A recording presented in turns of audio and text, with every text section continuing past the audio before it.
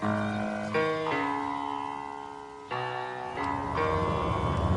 the right club. Be the right club today. Yes! Johnny, that's better than most. How about in? That is better than most. Better than most!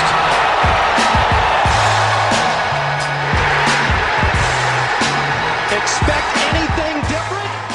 Ladies and gentlemen, welcome back to the No Laying Up podcast, coming to you from Bradenton Country Club. Fox Sports analyst, Mr. Paul Azinger. Paul, how are you? I'm good. I'm glad you made it in safely. Are you podcasted out? You've done a lot of podcasts lately. I did one with Shane Bacon and Mark Immelman here recently, and but it was a lot of golf swing stuff, and then with Shane Bacon, it was a lead up to the Masters.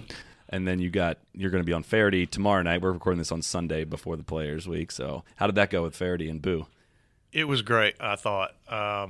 Boo was just unbelievable. They may have to put subtitles under there just so you can understand what he's saying, but he was really Boo. That was real Boo. He wasn't in character. That's who he really is. And it was refreshing to hear him. He thinks different than you would think he thinks. Mm-hmm. He's an outdoorsman through and through. He builds a lake so he can eat the bass out of it. I mean, Faraday was great. You know, he's been through a lot emotionally and fights battles every day. And I've known Faraday since his playing days. He was a heck of a player, but man, has he turned his career into something special. He disparages his playing career. He plays it down, and when he's announcing, of as a joke. But he was a player. He doesn't lead that on. He's very humble about it. He played in a Ryder Cup. You're no slouch if you're playing in the Ryder Cup. And no, he had a nice long career, successful career. But he'll tell you he was an alcoholic, and it just was hard for him. It just was a hard career, and he's turned all that into a positive. He doesn't really have any secrets. That's a nice way to live too. And now he's freed up and still battling every day. But I love David Faraday. I'd do anything for him. And you mentioned talking about fishing with Boo and whatnot. I hear you're quite the fisherman as well. Is that how would you spend your Sunday afternoon if you weren't stuck in here with us? Well, I'd love to fish, but I'm almost fished out. I'm ready to start playing golf again just for fun. That's kind of what I'm thinking. I've got a great dock in my backyard. It's 386 feet long. It's the biggest dock in that area, and the fish just cluster under it. And so I can go out and catch fish. It's hard to put a boat on top of 200 redfish, I can tell you that. You just sit there and fish off your dock. So I fish almost every day off my dock, but that's about it. And so you are back playing more golf these days than usual, or it sounds like you were saying you've been taking some time off, or? Well, the desire to play is what's changed as much as anything. Plus, I was beating that sweet spot to the death but I haven't played much since March. Well, I want to get to the latter half and kind of where your current competitive state is with golf, but I want to first talk about, kind of get into, how did you get into golf as a kid? I mean, everyone's got a backstory for how you ended up on playing professional golf, so kind of where does that start in your mind when you talk about how you got into golf? Both my parents played golf. We lived on an Air Force base with golf clubs, or golf courses, and so we were playing when we were little kids. My dad would push me around on a cart, and I'd be, sitting on the cart that he pushed, and so we always were around it. They loved it. We watched it on TV, and I was pretty good by the time 8th or 9th grade, and then I just kind of sort of quit practicing and playing, and by the time I left high school, I was having a hard time breaking 82 days in a row. But I went to Brevard Junior College, and I'd never broken 70 till my second year of college. Really? Yeah. And then, so it was just a snap progression. I had Jim Suddy, Dr. Jim Suddy, still teaching today, and John Redmond were teaching me. And I guess 5 years after that, I was a player of the year on tour. So I went from couldn't break 70 to that is the fastest progression ever. But guys like Larry Nelson did it. He didn't touch a club till he was 21 years old.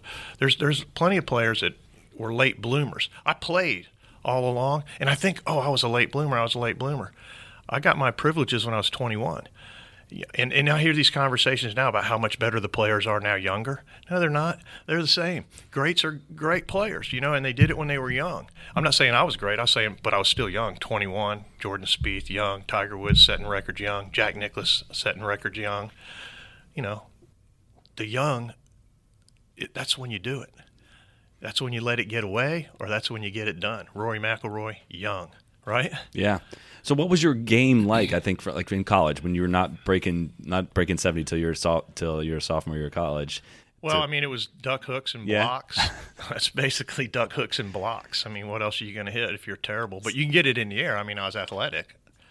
So I think with today's technology, it's kind of guys are kind of following a very formulaic approach to making the tour, whereas back then there were a lot more different styles of play. Obviously, there's varying styles of play today, but back then with that kind of technology, the persimmon balls and the baladas, you kind of work your way around a golf course a little differently than just kind of bomb and gouge of today. So you were hitting draws all over the place. Is that how it worked? I was hitting duck hooks. But I personally think golf's a lot more difficult today because if you want to try to play for a living, there's so much information you have to have, or you're giving something up to somebody else. Where before you had TrackMan and videos, and that video camera is not that old. Another thing about videos too, because I was getting videoed in the late 70s by Jim Suddy in college. So I saw my swing for the first time. It's like seeing your voice, or hearing your voice. But I liked the way it looked for the most part, and he just trashed it. But I look at it like this: we've had video technology since the 70s. Everyone can video their swing, and now we're 40 years into it at least, and still no two swings look alike. Isn't that true? Yeah. And I think that's remarkable about golf. But the information that you can get off a TrackMan, and you can watch your putter, you can watch the ball fly off a putt and make it optimum. I think those are the sort of things that make golf hard. So when you're trying to get on tour and you're a kid that was exposed to all the information versus a guy that doesn't have any of that information, the guy that doesn't have the information is behind the eight ball, in my opinion. So, and no one had that information really in that time frame. We were just the first generation starting to get that sort of thing. And then the metalwood came out in 81, TaylorMade, that little metalwood, and man, golf just started to change really, really fast. And now it is more of a bomber's paradise. But there's no formula to it because everybody's different every day. Ricky Fowler, Justin Thomas trying to win the U.S. Open last year. Brooks Koepka's up there. Brian Harmon's up there. And you just look at their lives. They're all completely different, coming from completely different places. And one more night's sleep changes the way all those guys felt trying to win the U.S. Open. Yeah. One more night's sleep changed everything. And, Nicklaus talks about that all the time. He said, every day was different. That's great to know. I thought, how come every day's different for me? I thought I was the only one. But it was different for all of us. Was Nicklaus a guy who were, I guess, your role models looking up to growing up? Well, everyone loved Jack and Arnold, and I knew Arnold when I was in college. So that was cool. I worked at Bay Hill. That was a big difference in my career too. Talk about that transition from community college to Bay Hill to Florida State. Well, Bay Hill, I worked there for 8 weeks one summer, and we'd pick up every 2 weeks. We'd pick up a bunch of kids that would come stay at the Arnold Palmer Lodge, and then we had 7 or 8 teachers lined up that would teach them in little groups. Well, we used to pick the balls for them, and then we got to play and hit balls all the day long and hit the range picker. That's how I felt like I learned how to hit it low. But, Arnold was an influence on me. And I would say for the most part, though, it was probably Andy Bean, Crenshaw, Trevino. Those are the guys that really put their arm around me and made a big difference. My short game changed. I got a lesson from Phil Rogers at one point in my career that just changed everything for how I thought about short game. I say pretty much that I really never learned anything on my own except what I felt. But I had to be taught everything. I had to be taught to shorten my swing. I had to be taught how to set up. I had to be taught how to chip and pitch and putt, everything, bunker shots. I wasn't like VJ, who doesn't ever get a lesson and figures it out for himself. I was the opposite. So that's the way. And that's just, that's the way it had to be. People say, what a field player, what a field player. Everyone's a field player. Everyone, and they feel different every day. But I saw my teacher twice a year. These guys see their teacher all week long. Right. Week after week after week. And it's micromanaging. Jack said it best the other day. I was with Jack at this fundraiser, and he said, he was asked about positions in the golf swing. He said, I never tried to put the club in position, but I tried to swing through the positions. That's a nice way to say that. Mm-hmm. Anyway. That's resonating with me right now. Well, I mean, you know how, is it Soren Hansen that is, doing the downswing at the match play where he's trying to stick? Alex Noren, yeah. Thank you. I confused the two. And he's trying to put the club in these positions, and it's like, man, It's torturous to watch that pre-shot He's making routine. golf look hard. But I've played with some guys that kind of have started doing that specific pre-shot routine. They say it really helps them. It helps them with the left shoulder for whatever reason that is. But you know what? Whatever it takes, because like I said, there's no two swings that looked alike. That Hall of Fame is full of different grips, setups, tempos, positions at the top. If you look at the top guys in the world, I mean, Dustin Johnson's like that at the top. Yeah. Justin Thomas looks what you would think is pretty good. Rory takes it up and drops it way down underneath. Ricky lays it way off. Jordan Spieth's like this. Mm-hmm. No two guys look the same. Bubba. Yeah.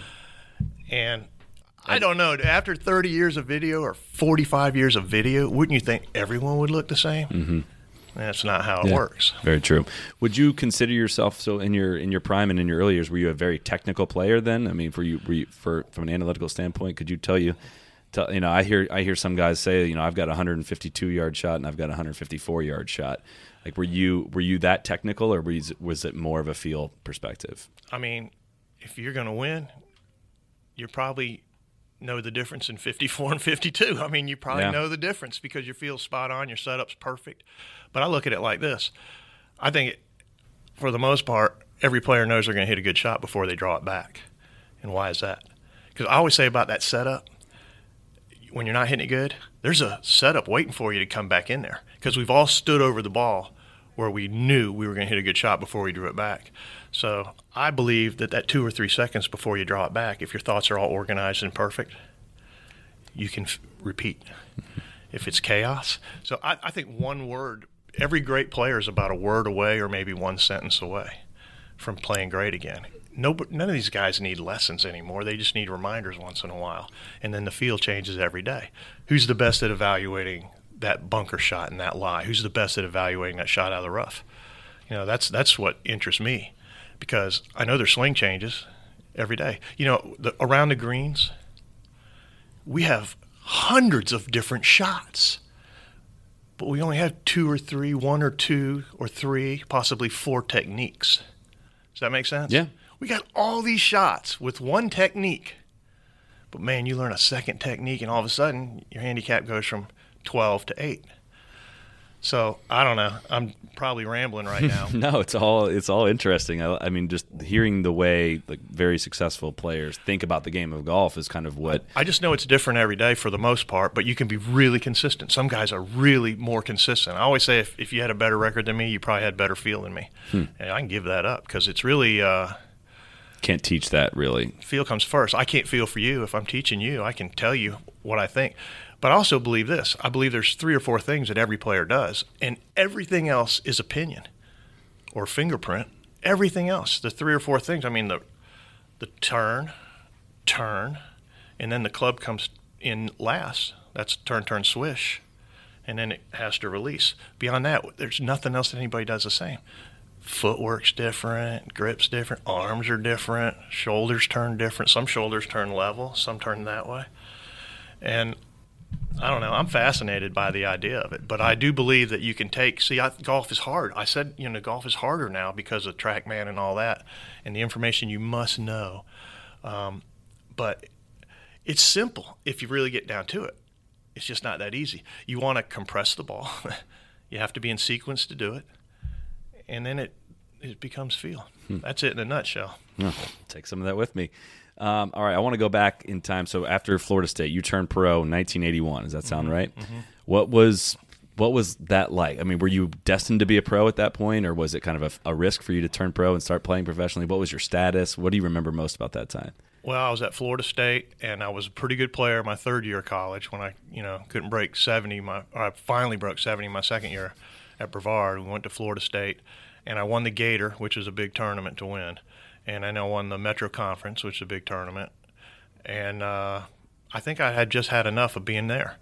So I turned pro, which was risky. I had 9 sponsors, put up $3,000 apiece, and I busted out the door.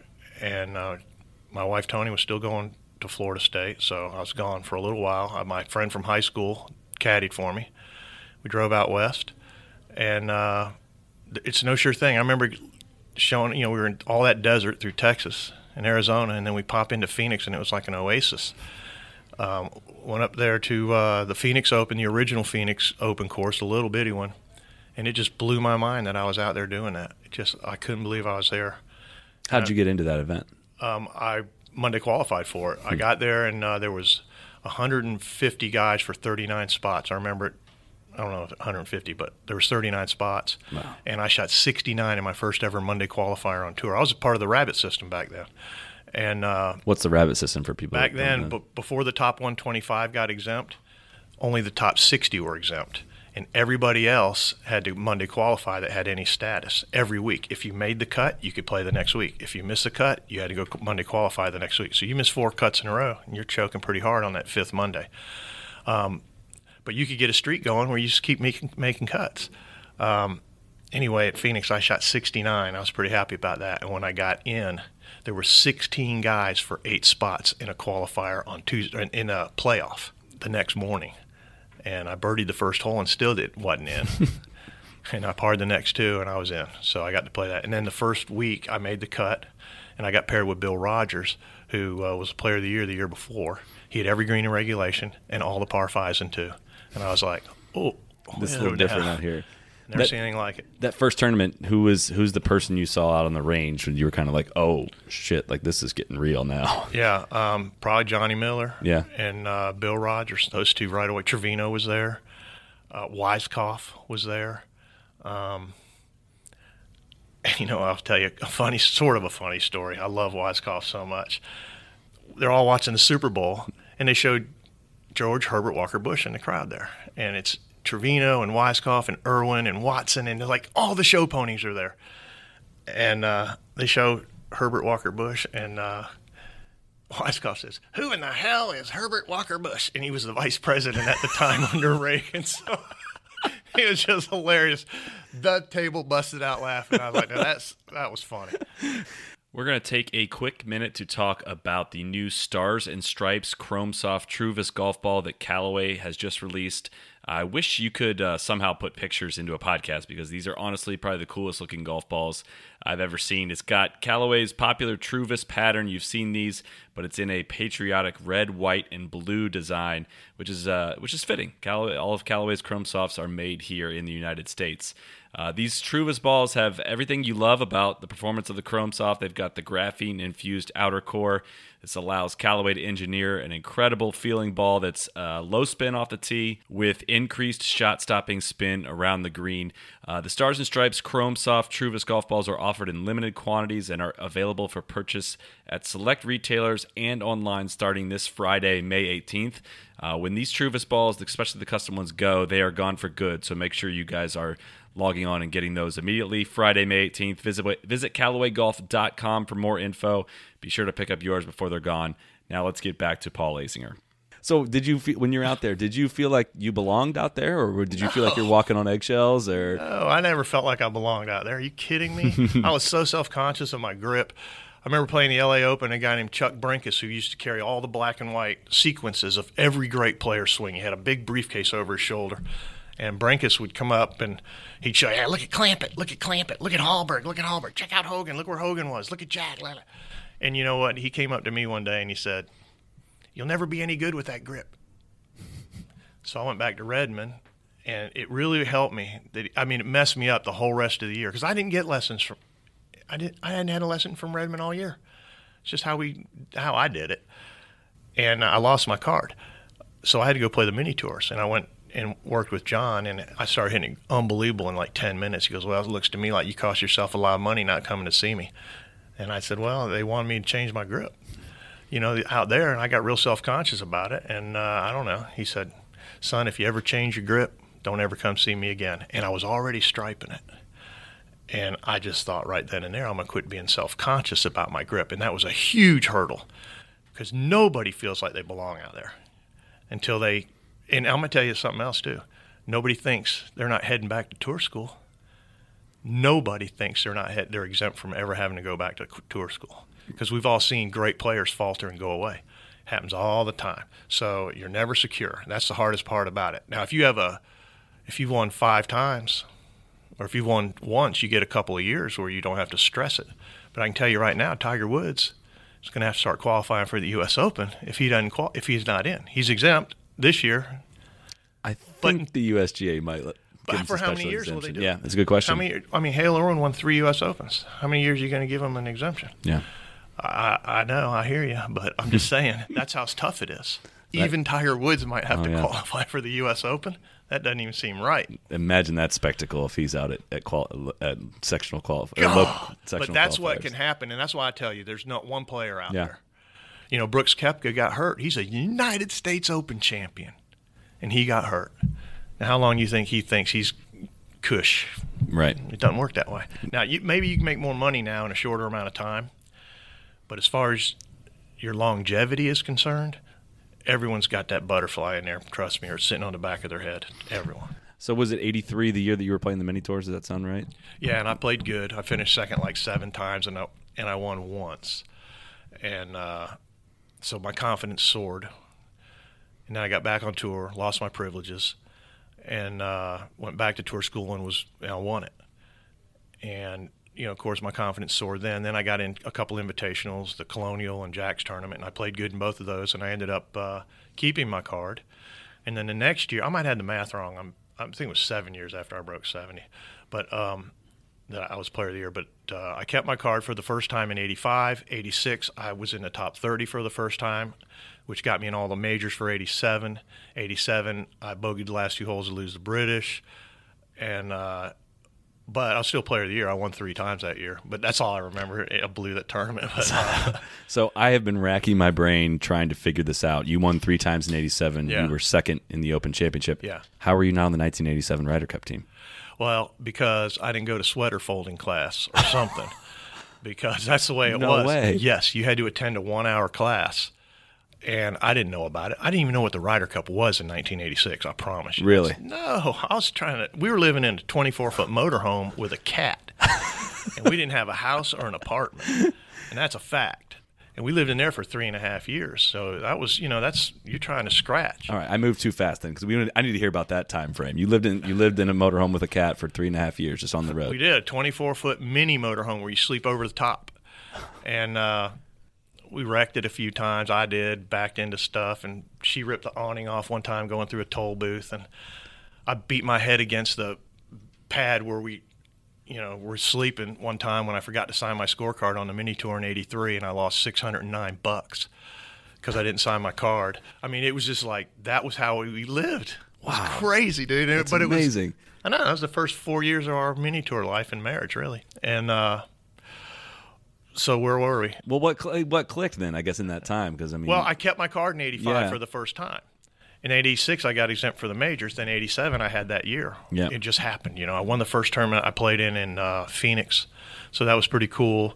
And once you win, then you got a couple years, so your confidence soars. My confidence was going the right way the whole time. I got into progressive relaxation and that sort of thing. I was reading. I was just in a good spot. Mm-hmm. A good, healthy spot. And you won Las Vegas. You won the Hartford that year. Yeah, it's just amazing that all that happened. I shot 64 the last day to win Vegas, which was really cool. I eagled the last hole. Yeah, I mean, it just happened so fast. And I think the biggest shift probably was mentally. I had the ability to stay in the moment, which is the key in everything. It's the key in life. And it just happened. And that was your first Open Championship you'd ever played in? Yep, was never right? played in it. 87. One thing that really did change me was in 87 when I played a practice round the day after I won Phoenix at Pebble Beach. And I ran into Bert Yancey, who, he worked hard with me too on, setup and timing my setup and all that sort of thing. But, I win and I hit a shot into the third green. He waved me up. And we got on the green, and he was a close talker, Bert was, and he got real close. And he looked at me and said, congratulations. He talked like this, congratulations on winning the Phoenix Open. I said, thanks, Bert. And he said, are you going to play the British Open? I said, I don't know. I'm thinking, where'd that come from? And you know what he said to me? He said, son, you can win all the Phoenix Opens you want, but you can't make history unless you win a major. And if you don't play the British Open, you cut yourself out of 25% of the major championships. At this time, was it still... That was 1987, people weren't playing the British Open that frequently. That's what he said. And you know what? When I walked down the hill to that fourth tee, I was like, I'm going to play to make history. And that was really a defining moment. Wow. in my life right there. As far as not choking for the money. I didn't choke for the money ever again. Unless I had to make a 5-footer to finish third by myself or tie with 6 people, then I'm choking for the cash. But I choke for prestige. And actually, to be honest with you, I heard Gary Player say this the other day. He never felt like he choked. And I'll tell you the truth, I never felt like I choked. What is choking to you? Choking is mentally just going too fast, making mistakes. It's not shaking. It's just mentally. The swing takes a second and a half. It's amazing all that can run into your head in that second and a half, isn't it? To me, that's choking. That's why that second and a half needs to be without words. It needs to be feel. All those words need to happen before you draw it back. I want to be on the downswing side of the ball before I take it back. I can see this side. I want to be on that side of the ball with intent. When you're swinging the club, choking's mental. Are there words in your head? Are there words in your head, or that's all Not feel? if I'm winning. No. If I'm not winning, Yeah. there's words popping in there, and they'll mess up your motion. You think about it. You'll lose the fluidity of your motion. What does every great athlete say in their moment of greatness? What were you thinking? Just happens. For the most part, they're just thinking, no, I'm thinking anything. And I believe it applies to swinging an axe to a tree or anything else. There's not a lot of thought going on in the motion. I've heard you talk at pretty great detail about playing while nervous, and I've always found what you've said about that pretty fascinating. And I think I remember you saying something along the lines of learning to play while nervous. Is that something that you think you like? Do you get less nervous as you get further along in your career, or do you just get better at knowing, all right, this is going to go 8 yards further this time. This is going to be different because of my nerves. No. Well, I'll tell you what, the same guy, Bert Yancey, he really dropped 2 sentences on me that changed the way I thought. I remember leading Hilton Head in 1985, and I didn't want to even play. I was so nervous. I said to her, we were sitting in the motorhome in a trailer park over there. I remember it well, and I'm like, if I have to be this nervous to make a living, I might want to do something else. I didn't like it. I called Bert Yancey. I didn't tee off till 2 or something. I called Bert Yancey, and I said, I'm so nervous, I don't even know if I want to play. He said, son, you want to be so nervous you can't spit. I was like, why is that? He says, because if you're not, you're in the middle of the pack. So at that point, I just decided I'm going to embrace this pressure. So I still was a wreck, but I thought, was Billie Jean King says pressure's a privilege or whatever? In some respects, it is, because you think you're going to be under the gun all the time, and then your game goes away, and you don't get to deal with that. Tiger knows it's right in his palm of his hand that he can get back under that gun, but he's got to want to do it. He wants to be so nervous he can't spit. Imagine he got so confident that he wasn't nervous against guys that were nervous. That's a big advantage. Jack was the same way. But you think he wasn't nervous in St. Pete? Valspar trying to win? I think more so. Just like anybody else. More than any other time in his career. He's doing battle. Yeah. Everybody's out there doing battle. Mm-hmm. I think that's something everyone listening to this can take with you, is in that when you are feeling nervous or feeling like, even in your little 18-hole match, the final green, an 8-foot putt, embracing that and saying, like, this is my time to perform, rather than thinking about not choking I think I'm working towards that in my own personal game, and I think that's kind of what you talked. Like, I think that moment was kind of one for you where you said, look, when I'm nervous, this just means is where I'm supposed to be. Well, you got to learn how to deal with the nerves. I mean, you can slow your heart rate down with your walking pace a little bit, with the way you breathe in 4 counts real slow, 4 counts real slow. I mean, that's helpul.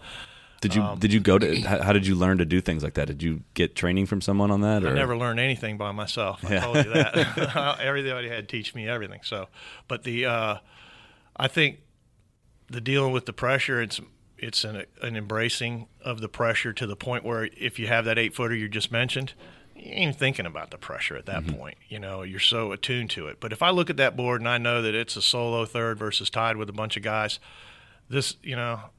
and then if you miss it, you beat yourself to a pulp all night and you get ready to play tomorrow or the next week. That's how I was. So speaking of pressure, you were in your first ever British Open. You were sleeping on the 54-hole lead. Could you sleep that night? Were you able to eat the next morning? Did you watch it? Did you watch any golf before you went out? Yeah, I watched golf before I went out. I didn't feel good. I had the flu or something before I left, so I left one day later than I would have ordinarily. I didn't eat much because when the pressure was on, I didn't eat that much, so I lost weight. But I played great the whole week. I led from wire to wire till the wire, right to the wire. But it happens, and it's one of those things. It's a lost opportunity. There was plenty of lost opportunities by me, trust me. But that was the one that hurts the most because, I was naive about what the British Open meant. I knew what Burr had told me. You can make history if you win. But the history of the British Open was something that had slipped me because I didn't even know what the Ryder Cup was 2 years, the year before that. The magnitude of winning the British. And then my major punishment for not winning the British was having to call the British Open or getting to call the British Open for 10 years for ESPN and ABC, and then having to see the trophy, and then, a lot of the time having to sit by Faldo, who I honked it with. So I've been punished just about enough for losing that. I don't lose sleep over it now. I don't think about it only when asked. And now I look back at my career and I just wonder, how did I do it? Because I see what was required. And it's hard. I mean, I watch these guys, mini tour guys that miss their card. Man, what do you think he needs to do to be better?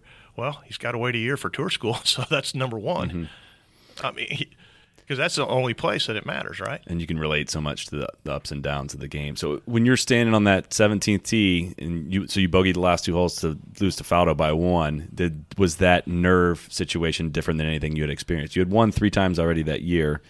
Was that nerve situation different? I would say no, it wasn't. I mean, like I said, I don't think I choked. I hit a really dumb shot on 17 and got it into the bunker. Tee shot. That was bogue.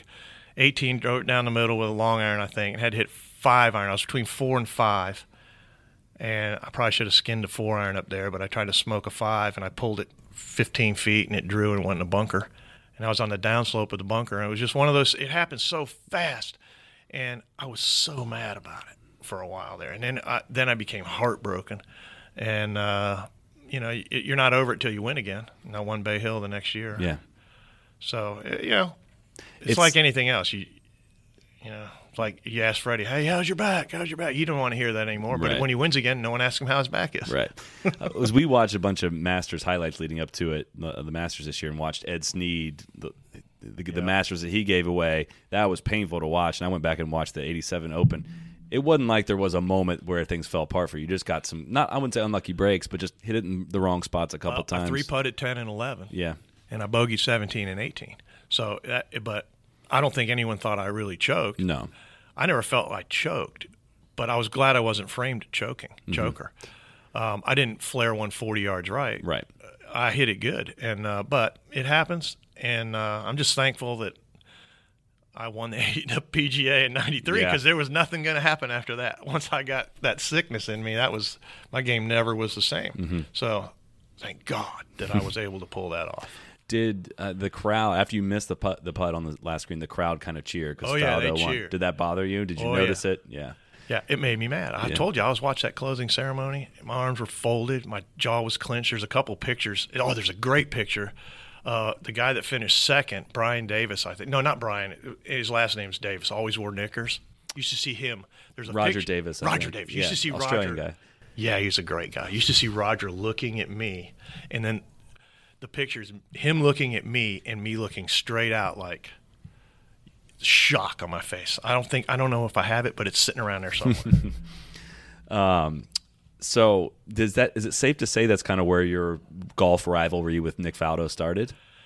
Well, I had a rivalry with Faldo, but he didn't have a rivalry with me. It was a one-wayer. That's just the way that went, Arnold and Jack was a real rivalry. But Nick and I, made me not like Nick for a long time. Mm-hmm. Maybe jealous or something. I don't know, but he didn't have much to say other than, he walked up and said, sorry about that. That was it. And I was like, man, I hate that guy. But I grew to love the guy when we were in the broadcast. But, yeah, he's great. Faldo's, he's good. Did you feel like you got revenge in 2008? Oh, yeah, it was all revenge for me, all of it. And I was outsmarting him, and outthinking him because we did a lot there at that Ryder Cup. Mm-hmm. He ended up with a drummer from a rock and roll band as an assistant, and I got, Raymond Floyd. He was a big influence in my career too. Mm-hmm. And Dave Stockton and Olin Brown, they're all with their little pod groups and all that. So I really was outside the box thinking, got our players enthused, and instead of dreading the Ryder Cup because we keep losing, sure, I think they really anticipated it and wanted to see what it was all about. But yeah, it was a little revenge for me. We'll get to the captaining the Ryder Cup, but then so you missed it in '87 because you didn't attend your class that you needed to. Was there controversy around that? Or they changed the rule after that. Okay, I figured that was the case. They changed the rule after that. It was pretty obvious we needed help. Right. We needed to get the best players, the hottest players in there. Because that was the year that we lost to the internationals at home, or the Europeans at home for the first time at Muirfield. And that's when I knew what Ryder Cup was, when Jose was dancing across the green. And I was like, ooh. And then the '89 Ryder Cup is your first Ryder Cup. Made it. Yep. You were 3-1. What do you remember about your very first Ryder Cup match? Well, it was Curtis and I, and we were playing Gordon Brand and I think Sam Torrance, and they beat us on the last hole. Gordon Brand hit his second shot on the top of the tent, of the spectator tent, which is 20 yards offline, minimum, right of the right bunker. Hits the top of the tent, goes forward, and then rolls like a son of a gun, bounces, comes off the tent and bounces down onto the green. And he ended up beating us in the match 1-up. Curtis and I lost 1-up. The ball's going out of bounds. I remember losing that match, and then I got with Chip Beck, and we won. And then we played Faldo Woosen in one match, and that was a revenge match for me. I remember telling Chip on the first tee, I mean, there was like, Faldo, Faldo. The flags are going, and they came up, and I remember saying to Chip Beck, it was pretty loud, I said, Chipper, I don't know about you, but I've taken this match personal. And he goes, I love it, Zinger. Me too, Zinger. And we made 11 birdies. They made 9 birdies. Wow. And we beat them 2-1.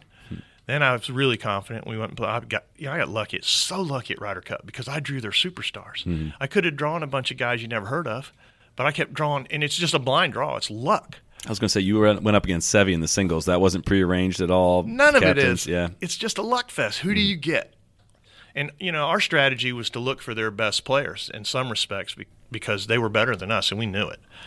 But get our hottest players out first or whatever. I was first match out because I was playing so well, and I plucked Seve, which is the greatest gift ever to get Seve, and then we battled right from the beginning. And it's a famous match, and yeah, I mean, there's a lot of controversy that went with that match, and I'm vindicated by it because of Andy McPhee and the referee of the match is he'll tell you what happened. Well, what did happen? Well, he accused me of taking a bad drop on 18. I figured you'd probably get to that point, but I was like, Seve, you told us where to drop it. I just kept that point between me and the hole and went backwards. Oh, okay.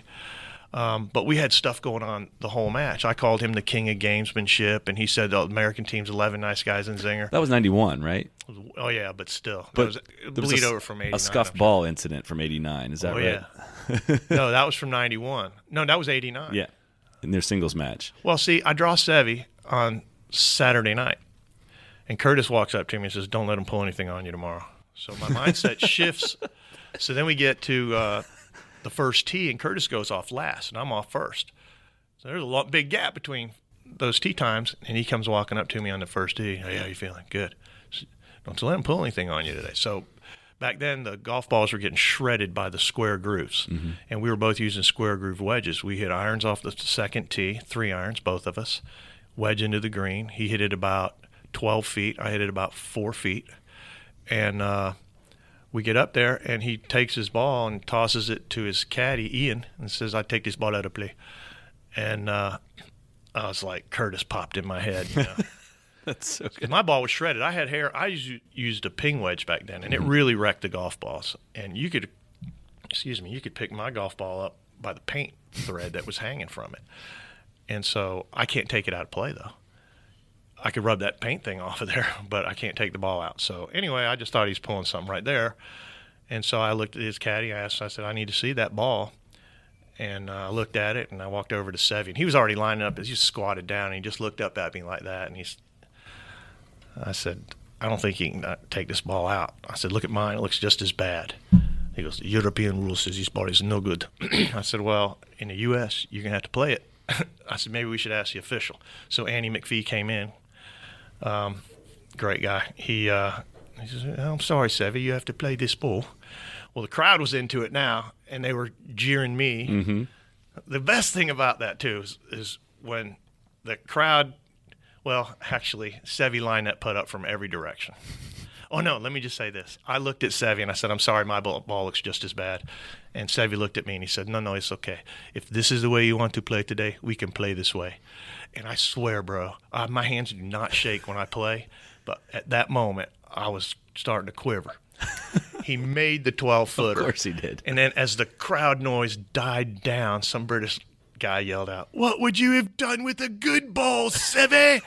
And I was thinking, man. I put my ball down. I was like this. I hit this putt that went in the hole and came right back at me, and the crowd just yelled out. They cheered twice as loud when mine missed. And it was really a rough match after that. We went at it. I didn't think he was hitting it that good. Raymond Floyd comes up to me. I was 2 down after 4. In the car, he's all worried. And he said, "You all right?" I said, "I'm great." I said, "He's not hitting it that good. He's going to give me a couple holes, you watch." He duck hooked it right in the junk on 5. Gift. And so he gifted me a couple. And we just did battle right to the 18th hole. And even my caddy was doing battle. It was just awesome, dude. It was like, welcome to the Ryder Cup. And it became, it's in our head. It's in their blood. Mm-hmm. So it's different for them. But my head flipped on Ryder Cup. I'm like, this is it. Whoop these boys.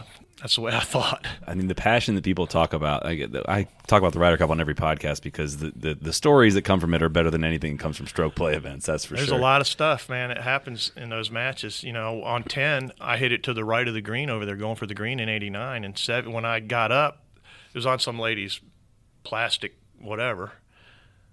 And when I had to drop closer, it kept going closer to the green. And when I stood up, before I dropped, I stood up and bumped into Sevy. He goes, "I want to know right where your ball was." And I mean, it was like that out there. And then he grabbed his ball and tried to place it all around. And thank God it didn't stay anywhere. And I had to set mine on a little tuft of grass to get it to stay. And he's like, "Now you have a perfect lie." It was just like we went at it. But, we were good friends before the Ryder Cup. And I think we were just fine after. Everybody thinks we hated each other and all that. Sevy taught me as much as anybody, too. Mm-hmm. He was great. Golf rivalry is different than kind of a personal dislike. The Ryder Cup's different. Yeah. There was a passion there. We were both patriotic, I guess, in some respects, and then we were very passionate. Mm-hmm. And so it boils over to 91, the War by the Shore. You and Chip Beck get paired against Sevy and Jose Maria. Yeah. And was it the first match that there was the ball compression incident? Can you walk us through what happened there? See, I hate that it's remembered for ball compression incident, but that's what it's remembered for. And I got 4 of those golf balls brand new sitting in my room that I found in my old Ryder Cup bag. Mm-hmm. But, they took a bad drop on number 2 that the official let them get away with. They broke the rule, basically. They hit a ball that they couldn't tell went in hazard. Then they played a provisional, which is for a lost ball, and then they went back and dropped the ball, like they knew the ball went in hazard, but they didn't know. And it was controversial, but we won the hole. And then the 4th hole, Sevy hooked it in the junk, and the official yells out. He says, 5 minutes is up. And then literally within 10 seconds, they found the ball, and he let them play it. And I just was ape about that. And Chipper's like, "Calm down." I said, "No, man, he can't do it." So that was how that match started. Okay. Didn't know that. Yes, and I actually requested another official. So we had another official come in. We had 2 officials on that match. Then on 10T, they accused us of using the wrong compression ball, which we did. And it was totally my fault. But it was a 90 compression Titleist versus a 100 compression Titleist, and we were on the first par 5. Here's how it works. If the 100 compression Titleist goes off number 1, the 100 compression Titleist has to go first off every odd hole the rest of the day. Okay. That's as simple as what it is. That 90 compression ball, which was red, if it goes off number 2, it goes off every even hole the rest of the day. Is that still that way? You can alternate balls? I don't know what the rule is now. They've done a bunch of changes, but I think it's a 1-ball rule now, actually, I think so. To tell you the truth. I do know what it is. So my pea brain was just figuring, well, if you hit my ball off the tee, then I lay up. No, if I hit your ball off the tee, or if you hit no, here's what it was. If you hit my ball off the tee, you lay up, I get to hit my ball into the green. Mm-hmm. That's what it was. And they caught that, and that's illegal. But they didn't call it. It was on 7. 8, we played normal. 9, we played normal. So they tried to call us on it, I guess, on 10T. And we were 2 up or 3 up or something. It shook us up. I'm sorry it was hard for me to remember exactly that sequence, but that's how it went. Understandable. This is Paul Azinger here, completely confused. 27 years ago. What happened. But, yeah, anyway, it was ugly. I always wondered how they could tell. How would they even know? I guess it was the color of the ball was different. No, just the logo, just the Titleist stamp and the number on the ball. How did they notice that? Black or red. They heard us talking about it. Oh, okay. I was free and talk. We were talking about it like it was a great strat. Boy, aren't we smart? Right. But boy, we butchered it because if you hit a black ball off the first tee, it's got to be off every odd hole. And it just seemed like that kind of triggered the flames a little bit for that entire Made it Ryder great Cup. in the end. That little bit of controversy made the Ryder Cup great. It made actually Americans really started to care about the Ryder Cup. But I never wanted to rub anybody's nose in anything either, and I just was trying to protect what we were doing. Even when we won the Ryder Cup, I felt so bad that Langer missed a putt in '91 that I didn't run out there and celebrate. Yeah, it's hard to watch. I put my arm around her and we just watched. I didn't go out there and celebrate because I knew how much that would have affected me. Then the next year, '93, I was the last match out against Faldo, and I knew what happened to Langer, so I was nervous all day that day. Your match ended up the cup had been clinched by the time you and Faldo got to 18. Yeah, I was one down. Yeah. Don't tell me you didn't want to win that hole to make sure you had that match. I did, but once he missed his putt and I had about a 12 or 14 footer for birdie, he could have Payne Stewarded me and said, "Oh, that's good," and we'd have tied the match, and it wouldn't have made a bit of difference. But he didn't. He sat there, arms folded, and I was like thinking, "Man, Faldo should be giving me this putt." Would you have given it to him? Probably not. No way. No way. He looked at me like, "Oh, it never crossed my mind," Yeah, no way. You got to make you putt that. Oh yeah, I put it and I made it. Thank God. But I was that day. I was a wreck all day. In '91, you're saying? '93. Oh, '93, just against Faldo. Last match out, knowing it's coming down to us. And then '02, I was like the 7th match out or something, and I was terribly vulnerable there. It was coming down to us. If I don't hold the bunker shot against Nicholas Fost, we lose right then and there. And a matter of fact, I made a 10-foot putt for birdie, for birdie on 17 to keep it alive because all the Europeans were celebrating. Man, they had the cork ready to pop on 17, but I somehow squeezed that in and then hold the bunker shot, and they ended up celebrating on the group after. I was going to say, you told me this story last year at the Memorial about what you were telling your caddy. Well, I forget which hole you're walking up. About Nicholas Fost. Yeah, he was just so aggressive all day. He'd pump his fist when he hit in the fairway, and I remember saying on 15 to my caddy, I'm saying it's coming down to us. Mickelson was losing his match, and I love telling this story about Mickelson. I'm eating one cornflake at a time for breakfast the last day of the Ryder Cup. Mickelson's going off like a 10th or 11th. Very vulnerable spot, right? This dude gets 3 of those big British waffles, 2 fried eggs, syrup all over the place, cuts the whole thing up and wolfs down the whole thing. And I said to my caddy, I said to my wife, he's not playing good today. All the blood's in his stomach. He's not going to have any blood in his fingertips. That's what Hogan used to say. I didn't eat because I wanted the blood in my hand, so I had the best feel. So they don't do that anymore. They don't think like that. But all I was thinking, and then he ordered a Diet Coke. I'm like, why'd you get a Diet Coke, bro? You should have just gotten a regular Coke. Anyway, it's coming down to us. And I just said to my caddy, Mickelson's all his blood's in his stomach. He's not going to come back and win that match because he was behind. And then about the 15th, third shot or 16, I remember looking at my caddy and saying, this guy's been a whatever all day. So he doesn't deserve the clinching point because you're revered if you get that point in Europe. And I said, he doesn't deserve it, Patrick. He doesn't deserve it. And I kept saying that, and I said that a bunch, and all the pressure went away from me. Well, instead of thinking, I'm going to lose the Ryder Cup, it's going to lose it on my watch, they're going to celebrate on me, which they would have loved to have done. That's how my brain was thinking. I just couldn't handle it. But then I shifted it to he doesn't deserve it, and I swear it changed everything. And then you had that glorious high-five session after holding the bunker. That was totally my caddy's fault. But, I walked in there. I know that was a brutal look. Caddy blame on the handshake. 100%. I love it. 100%. Well, and then I tell everybody we were going for a medium high five, not a high five. But I remember getting in that bunker, and I looked at Patrick, and I said, I got to hold this, don't I? And he looked right at me and didn't say a word. And the last thing I said to him was, of course I do. And then I hit it, and it went in. And so we went crazy. He doesn't deserve it, Patrick. He doesn't deserve it, Patrick. That's what we were screaming. We just went ape. My neck was bulging. I regret it. I really did. No, it's great. No, it is actually great. That was a bit of a preview, I guess no, so a throwback to '93, your bunker shot at Muirfield Village at Memorial. That was another situation where, when I hit it in the bunker, I was one behind. I hit it in first with a 5-iron, and then It's the 18th hole at Jack's course.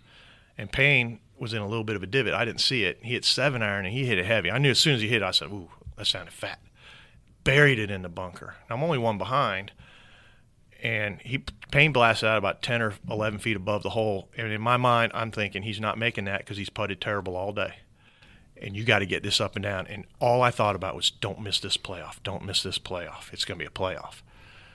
And I'd been hitting bunker shots all week in the evening after dinner. We were staying just on the other side of the driving range. All week I was in there playing around in the bunkers, slapping it and hitting it unbelievable. It's just one of those things. And then all of a sudden that moment arose. And what was really probably a pretty tough shot, just like I'd been at the bunkers all night. Don't miss a playoff, don't miss a playoff. And as soon as I hit it, it chattered right away. I tell you what, I think my club was in my hand before the ball hit the green. Because I'd been playing around like that all week. And, man, it trickled in. It went in the back of the hole. It didn't go in the side.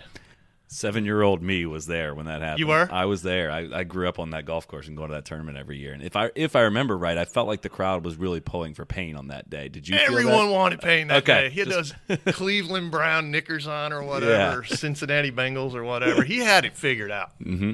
When it came to that outfit he would wear, the NFL, and we'd go to a town, Yeah. it was brilliant. And what a brilliant thing that was for him. But, yeah, they all wanted Payne. And I've never heard a cheer like that in my life. Mm-hmm. Maybe Hartford, because I chipped in to win Hartford once, and that cheer was pretty loud. But that thing at Memorial, bro, it was unreal. And so, yeah, that same year is the year you won your PGA Championship, Inverness, over Greg Norman. I guess, probably, I would imagine, going into that playoff, you don't give one single shit about Norman's major championship history and the heartbreak he's endured, right? He's just the guy you're playing against. And probably most people wanted Greg to win. Yeah. I know the guys producing the CBS telecast wanted Greg to win. 'Cause, they showed him all the time. But, it was I had just become the best player not to win a major when I won Jack's tournament. Or Boston. Maybe Jack's tournament. Then I won Boston after I won Jack's tournament. And then we went to the PGA, and I was in mid-season form, that's all I can tell you. And I'd played Inverness quite a bit in these Dana Pro-Ams. And I remember having the most unbelievable practice session before I left the house. And for the first time in my life, I looked at the three guys watching me, and I said, if I don't win the PGA, it's because I'm scared. That's all I said. Because I was confident. And to me, it was like, are you scared or not? Do you want to win more than you're afraid to blow it? That's what it boils down to. Right. Isn't it? Yeah. I wanted to win more than I was afraid to blow it. Didn't matter if it was Greg Norman or who. And come Sunday, I didn't have the pressure of the lead. I was one back or something, second to last group or second to last group, I think. Played with Bob Estes, who's a piece of cake to play with, except he was kind of slow. And, it just happened. I was lucky to win. I know my stats for the week. I think I led the week in driving distance, was second for the week in fairways hit, and was first for the week in greens and regulation. And I won in a playoff. I mean, I was lucky to win. I didn't putt that good. So I didn't have a three-putt, but I could have easily lost. Norman left the ball in a bunker. He had those brutal lip-outs. I could have easily not won and hit it the best I've ever hit it in my life. Do you think that winning in general, and especially when it comes to majors, gets a bit overrated in that sense, and that maybe that didn't even feel like your best major performance ever, and that just was the one that happened to fall your way? I tend to think that people, are really hard on guys that may have several top fives in majors but haven't won. I mean, what could Ricky have done much better in this past Masters to have won? Patrick Reed beat him by one, but he shot 14 under. It's sometimes the way it falls is just. It happens all the time. It happened to Calcavecchia at the Masters. It happened to Davis Love at the Masters. It's a real luxury to be able to ask this question. Well, do you think Patrick Reed's going to win another major, or do you think he's a one major guy, or do you think he's going to win 3 or 4 or 5? And I'm like, no, what a stupid question that is. I heard it on the talk radio the other day. I said, what an idiotic question that is. He just won the Masters. Let's go see what that level of confidence is going to do for him. To speculate on how a golfer's going to play, it's just, to me, as a golfer who knew every day was different, it's not like football teams. If you're better, you're better. Right. You got to have turnovers to have a chance. Golf, Patrick Reed did it. Will he ever do it again? Well, I don't know, but The first one was the hardest. I can tell you that.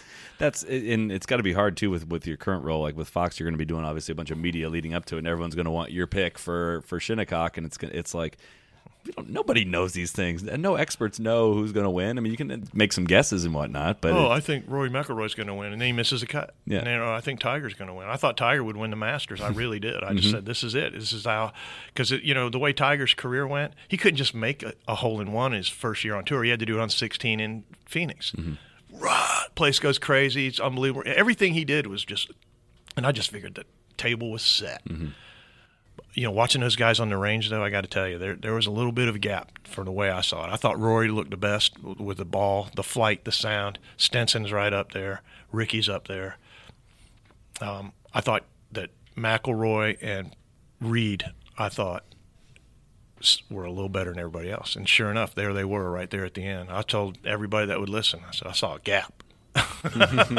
Patrick Reed and Rory McIlroy. Well, sure enough, there they were. Yeah, it was. I mean, not a lot of people were really expecting that from Reed from start to finish, but that was impressive. But I think we got stuck in Ryder Cup there between '87 and '93, but didn't kind of fully realize until doing research just how dominant you were during that time period. I mean, and then following the PGA, what was the time frame? That's when you got your cancer diagnosis. How long after the PGA?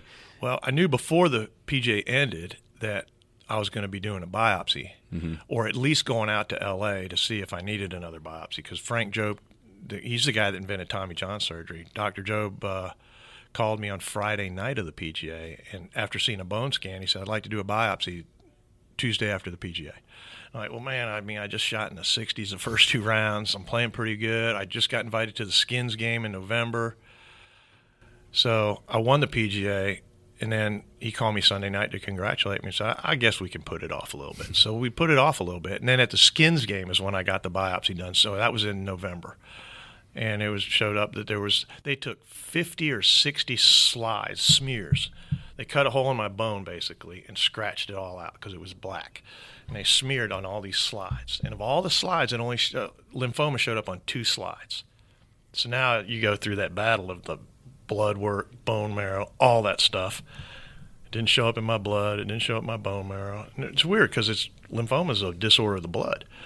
And it wasn't in my blood. It was in the bone. So they got it. But it was just a few months after. August, September, October, November. Were you in a lot of pain leading up to that? Is that you knew something was off there? Someone tapped you on the shoulder. It's like, oh, man. Really? Yeah, it hurt. Yeah. And it hurt. Thank goodness, because it doesn't always hurt. Yeah. So what did that do, I guess, to your competitive spirit in the coming years? I mean, was your motivation to play golf? How long did it take for you to get back on the golf course? Because you made 4 starts in 1994, right? The next year. Yeah, 94 I was able to come back and make 4 starts, and then I remember 95. I could play and then take a nap after I played a morning round, and then still go to sleep at 7:00 at night. So I wasn't right for a while. And then I switched clubs. You remember the Callaway pipe wrenches that first came out, the very first ones, how weird they were. I always say don't switch for the money, but I did. I switched for the money. And I don't think they helped my career any. I remember playing with Seve in Jamaica, the first tournament I really used them, and I shot 62 playing with Seve. And we got done. Seve called me when I was sick and all that. We got done, and we're in the trailer there doing our scorecard. And he says to me, after I shoot 62, by the way, he says, those clubs, this is no good. I said, well, why do you think that? And he says, the ball is too flat. That's all he said. And in the end, he's probably right. Wow. Because I finished 4th in Hawaii, the next tournament I played, so I'm like, I'm on the way back. Here I go. I could play with anything. But my swing changed. There's no question about it. Slung the thing up like this, and they had to go more upright. And by the time, fortunately I had an out clause. I was able to switch to another set of irons for a lot less money, and I did it the last year of the deal. And 4 months later, I won Hawaiian Open 2000. 2000. That was your. But I love Callaway. I'd do anything for Callaway. I swear I would. Because good save, because this is a Callaway sponsored show. So. Oh, is it? No, I mean, when they first came out with that club, it was a nightmare. And but I love that company. I loved Ely Callaway and Dick Helmstetter and the guys that formed that company. And to this day, I feel like I'd do anything for Callaway. That product was not a great product, but it put them on the map. They made great woods already by then. I had already won the PGA with their woods because their woods were great. and their woods are still great, and their irons are great now. I remember writing a letter there, or sending them a letter there that really said you're ignoring a classic reality of sport by ignoring the hosel. That's what I was telling them. And in the end, they got irons with hosels. Mm-hmm. And then they got a lot of people playing great irons. Patrick Reed just won the Masters with Callaway irons. Mm-hmm. So you won in 2000. When did you stop playing the PGA Tour full time?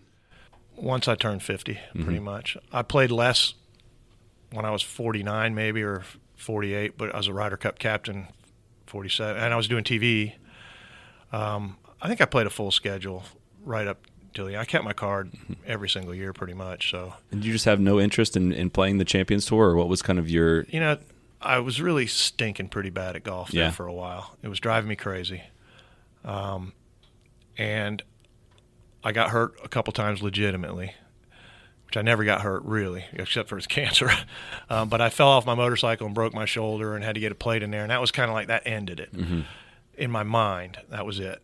And when I did get out there, I thought it was going to be a bunch of cigar smoking, let's drink some red wine, and people grinding. Just as hard or harder. Wow. And I realized that. I had a conversation with my caddy. I'm up against the chain link fence there at Newport Beach.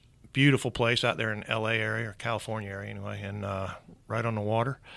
And I'm up against the chain link fence, hitting down the fence where I was using the fence, to hold off left. And I looked down that driving range, and I just saw these guys. I grabbed my caddy. I said, come here. And I grabbed the club and put it in the bag. I said, do me a favor and walk 3 yards out there, look down that driving range, and tell me what you see. And this is a true story. He said, he looked down there. He says, I see a bunch of old guys. You ought to be kicking their ass. And I busted out laughing. I thought it was funny. And I said, that's not what I see. He says, what do you see? I said, I see a bunch of Hall of Famers more committed than me. And I swear, I was having dread before I went to every event. Mm-hmm. That was it. And I didn't play. I played one tournament after that with Blackmar, and I was done. And it's okay. I mean, I can still go. I'm still exempt. Right. I'm fit for the most part. I'm still fairly fast, and I still hit the sweetie. But I don't have any designs on going out, really, in my mind. Do you miss it? Do you miss that No. competitive golf? Not that much. Because you've got a pretty great gig in golf these days. Well, that's another thing, too. I had another option. Right. I didn't have to sweat over 5-footers. But, you get outworked. I wouldn't pretend to be able to go out there and shoot 16 under on the courses they're shooting it on. Mm-hmm. So. And, of course, you were the 2008 Ryder Cup captain. We touched on that. I think it can be easily forgotten that you were the captain right after back-to-back 18.5, 9.5 losses. I know. The U.S. was at a complete – and those two teams, those 04 and 06 teams, are pretty hilarious names if you look back at it. So I went to go look at your 08 team thinking like, all right, this is when all the resurgence came. And I was shocked to see some of the names on that team. So think about it. Yeah, it was Chad Campbell was on that team. Boo was on that team you mentioned. Justin Leonard, which was post Justin Leonard's prime, I think. Yeah, sure it was. So, all right. Ben Curtis was on the team. Ben Curtis, that's right. I thought Ben Curtis was the gutsiest player on the team. He didn't play that well. We had a great team, but we didn't have what you would consider great players.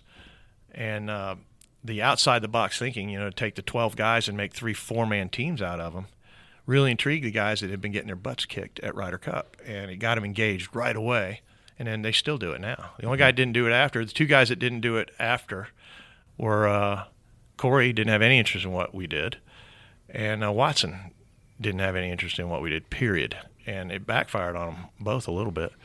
But the small group philosophy is Europe has it naturally. The Spaniards play together, the Englishmen play together, the Swedes play together. It's just the way it is. How did you develop that? I mean, I think from the outside looking in, it seems the Ryder Cup, the captaincy and the leadership can be almost sort of a buddies club, or almost kind of a thing that, where it comes from players moving into the captaincy role and everyone's kind of afraid to ruffle feathers.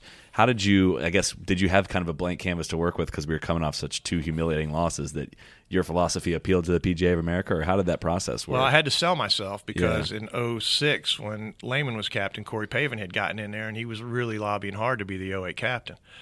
And I had been promised it because they wanted me to do it in 06. Because that would have been Payne's. And I was like, I don't want to symbolize. I don't want to do that. I want to be 08 captain. Okay, good. Well, come 08, MG Ornder called me up, former PGA president. He said, you still want to be the captain? I said, yeah. He said, well, you need to call Roger Warren and you need to start lobbying for it because you're about to lose it. I said, well, it was promised to me. He said, you better start calling. And I did. I called Roger Warren and I told him what I was going to do. I said, he was an old basketball coach, and I just said, I watched the Navy SEALs documentary of how they take large groups and make them into small groups. And I said, I want to do that with this team. I want to do 4 3-man teams or 3 4-man teams and whatever. And he loved it. And that's how I landed it. I lobbied for it. And then when I got with Ron Braun, who's, he made the biggest difference, Dr. Ron Braun, in how you put the players into groups. Are you going to do it, how you do it? I said, well, usually we use like games and guys that are buddies. He said, have you ever considered like personalities? So, and I hadn't, and I gave it a little bit of thought, and we ended up categorizing through observation 4 different personality types. And then we used Myers-Briggs, green light, caution light, red light. That's a simple version. And we tried to put green light personalities together in the 4-man groups. And they had total control of whatever they did, how they prepared. And the message was play to play great, which is Rotella, play aggressive, which is everybody, and let's go show off. I just want them to show off for the crowd. I want them to prepare. There's no shortcut to success. You can't hope for it. You can't wish for it. You have to be prepared. Let's out-prepare them this week. I took control of the course. I got 4 picks instead of 2. We took over. I took over that. That was your recommendation to go to 4 picks instead of 2? Or that 4 picks instead of 2 was huge. I didn't want to – I wanted only the 4 majors to count the year before, and then every tournament counts the year of. My philosophy was that I'd rather have a hot player than a guy who has experience. Because, if you're experienced and get your butt kicked every year, I'm not looking for that either.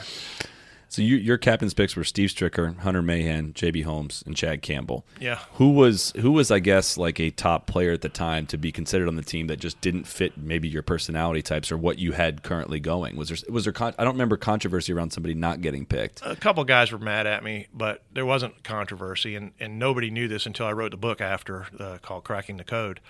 And these are business principles applied to a sporting event. It's really kind of cool, but the way I did it in the end, and I hemmed and hawed a little bit, but we had green light personalities for each pod that didn't make the team, and I let the 3 guys who were in the pod, because I secured the 3 pods, I picked Stricker to go into this one pod because with Ben Curtis, I think, made it, and help me. Stuart Sink. So I let those 3 decide only between 2 players. Verplank and Chad Campbell were the green lights that I thought their personalities fit that pod. The Mickelson's pod with Justin Leonard and Anthony Kim, they had 6 choices of green light personality types that could go in there. So those 3 got together. They looked at the 6 names. I told them, if you choose outside the 6 names I give you, I'll explain to you why you're wrong. But you decide out of these 6 names. And they picked Hunter Mahan. Perfect. The burden was off me. Furyk and Kenny Perry wanted Bomber, J.B. Holmes. It was perfect. So it was really a green light fest in the end. We avoided the caution, and we had no red light personality types where they would just clash. And Ron's philosophy was, in a pressure situation, like minds do better. People that think the same, people that organize their sock drawer by color, they should be together. It's like, okay. Yeah, that's definitely was breaking the mold, and I think it was needed at the time, most definitely. And I think it's kind of modified versions of it is what. Oh, it's changed. It's changed significantly a lot since then. now. It's still 4 picks, I think. Watson wanted 3 because he wanted you to get there on merit. I'm not sure what Furyk gets, 3 or 4, but it's 4. They do the 3 picks and then 1 pick late in the game, the Horschel rule, which I think is not very well executed. But you mentioned you said you took control of the course. What do you mean by taking control of the course? I bonded with the superintendent, a guy named Mark Wilson. He ended up naming his little puppy after me, Azinger, which was really fun. And he was a great personality. And I called him up and I said, I think you can be an integral part of our success. First thing I did was ask Kerry Haig, am I allowed to control the course? And he said, well, you'd be the first one to ever do it. And I said, well, they control it on us. They control it on us at the Belfry. And so I took it. And you know what? The other day, Tony Jacklin was with me when I was with Nicholas. I told you about Nicholas, some of the things Nicholas said. But I asked Tony, I said, did you guys control the course? Come on, be honest. And he says, Of course we did. And we all busted out laughing. I felt vindicated by that. Yeah. So I was the only American captain, and all those Ryder Cups were getting beat that wanted to control the course. That surprised me. But anyway, the philosophy was if I had guys that drove it dead straight, I'd have some big rough. If I had guys that bombed it and that sprayed, well, they're great iron players. I want them to be able to get to the green and judge a flyer if they had to. And it turns out we had more bombers. Setting the tee markers up was important because, you control the bombers' safety if they miss-hit was built into every bunker, every corner to carry. And it just was smart. I thought it was, you control the controllables, and they allowed that to be a controllable. All you can do is control the controllables. There's nothing else for you. And so I took, control of the controllables. Mark Wilson was great. There was a tree limb on 16. J.B. Holmes said to Olin Brown. Olin Brown radios me. See, my assistants, I had Olin with the rednecks. I had Stockton with the steady supportive guys, and I had Raymond with the aggressive guys. Makes sense, right? Their personalities were green lights for each group. But they couldn't talk to the players during the matches. They could only talk to them during the practice rounds. Well, anyway, Olin radios me. He goes, "Hey, Zinger, you know that giant tree over there to the left on 16? I said, "Yeah."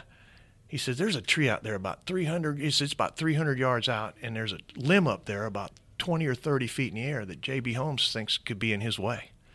And I laughed. I said, "No way, bro. We can't even reach that tree." So we laughed about it, and I called Mark Wilson right away. I said, "Hey, Mark, apparently there's a tree limb over there on 16. He goes, "Zinger, Olin just called me. I already got some guy on it. We're cutting that thing out right now."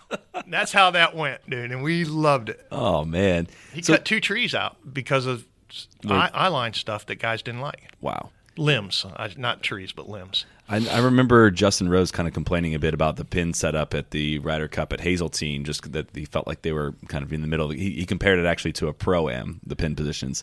Did you do anything like with hole locations or anything like that to that detail? Of course.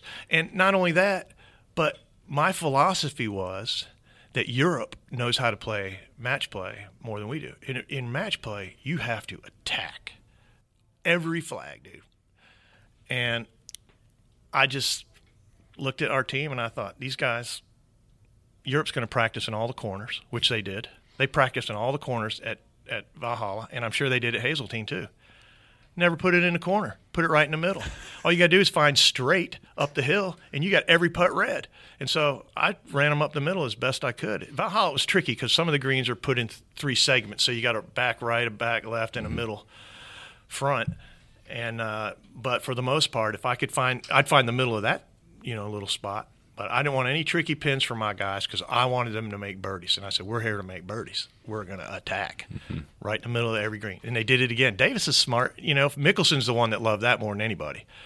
He thought it was brilliant. You know how aggressive he is. Mm-hmm. But, Mickelson's the one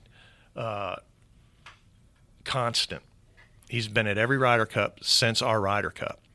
And Mickelson basically is the guy that's demanding the philosophy of the 3-4-man teams, the whole pins, I guess, and all that stuff. And now they have a little click going, which is, I think, it's saved the Ryder Cup. Europe, if you were an assistant, you're pretty much going to be a captain eventually, 2 to 4 years. But we never did that.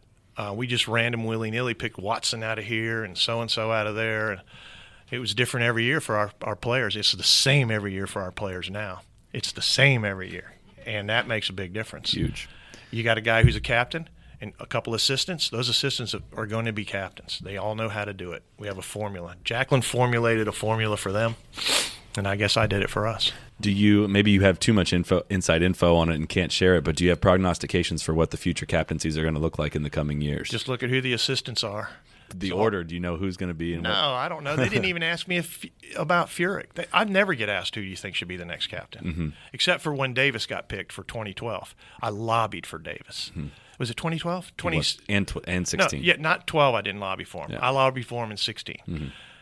They were going to go somewhere else. And, once again, go back to Ron a little bit. He had the idea of this PGA pedigree and how important that is. And Davis is part of the pedigree. His dad's a member of the PGA of America and all that. He's won the PGA championship. Why are you going outside of that?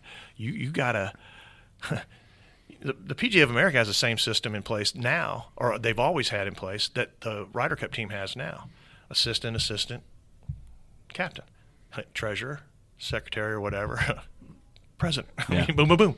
Same system now. So, but I lobbied hard for Davis to be the captain in 2016 because they were getting ready to go another way. Mm-hmm. But other than that, they didn't call me and say, who do you think the captain should be for 20? It's like, see ya. Yeah. See, I had always pictured Stricker in 2020. I think that looks likely with that going to Whistling Straits. And I said Tiger in 22 and Phil at Bethpage in 24. But people are correct me and say, now Phil's going to be before that. Probably. And I just don't know the sequence of order Sure. and how they're thinking. And, now they have a lot of captains. And I don't have input. I'm out. I'm not in that clique. I'm just telling you. But I know that there are guys that could and should be captains. How come Justin Leonard doesn't get a nod or a look? He played in a lot of Ryder Cups. He's a hero of one, but he's out pretty much. And same with Stuart Sink, can't ever be a captain. It just doesn't feel like it. Mm-hmm. It feels like it's been taken over by another group, but that group is great. Yeah. And I'm happy where the Ryder Cup is. It's interesting and cool to see Tiger and Phil invest in it the way they have from both a playing and a leadership standpoint. Their legacy in the Ryder Cup was going to be something very different than if they win, 4 of the next 5 or so. The kind of their leadership towards that, I think, leaves their legacy a little bit different than it would have been. 100%. And I really think that pod system helped their relationship because I think Phil is the one constant, and he's kept selling it. And he demanded it in 2012. They did it. They should have won. They were up by 4 points going to Sunday. They should have won 2012, but the ghost of Seve paid them a visit.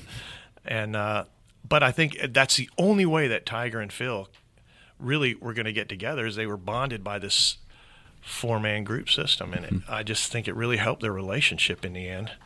And Phil, of course, it's hard not to get along with Phil after a while. Tiger, he doesn't care one way or the other if you get along with him. Mm-hmm. But I think Phil, he wants people to like him. Mm-hmm. All right, guys, that's going to wrap it for this section of our conversation with Paul Azinger. We actually continued talking a bit longer, but covering almost the rest of the conversation covered the U.S. Open. We're actually going to clip that audio and save it for our U.S. Open preview podcast rather than split this episode into 2 parts. I know this one ran a bit long as it was. So stay tuned for that. Thanks a ton to Paul for the time. Sorry that ended kind of abruptly, but stay tuned for more from Paul on our U.S. Open preview, and we'll have a lot more fun stuff around that time. So cheers, and thank you for listening. Be the right club. Be the right club today. Yes! Johnny, that's better than most. How about in? That is better than most. Better than most!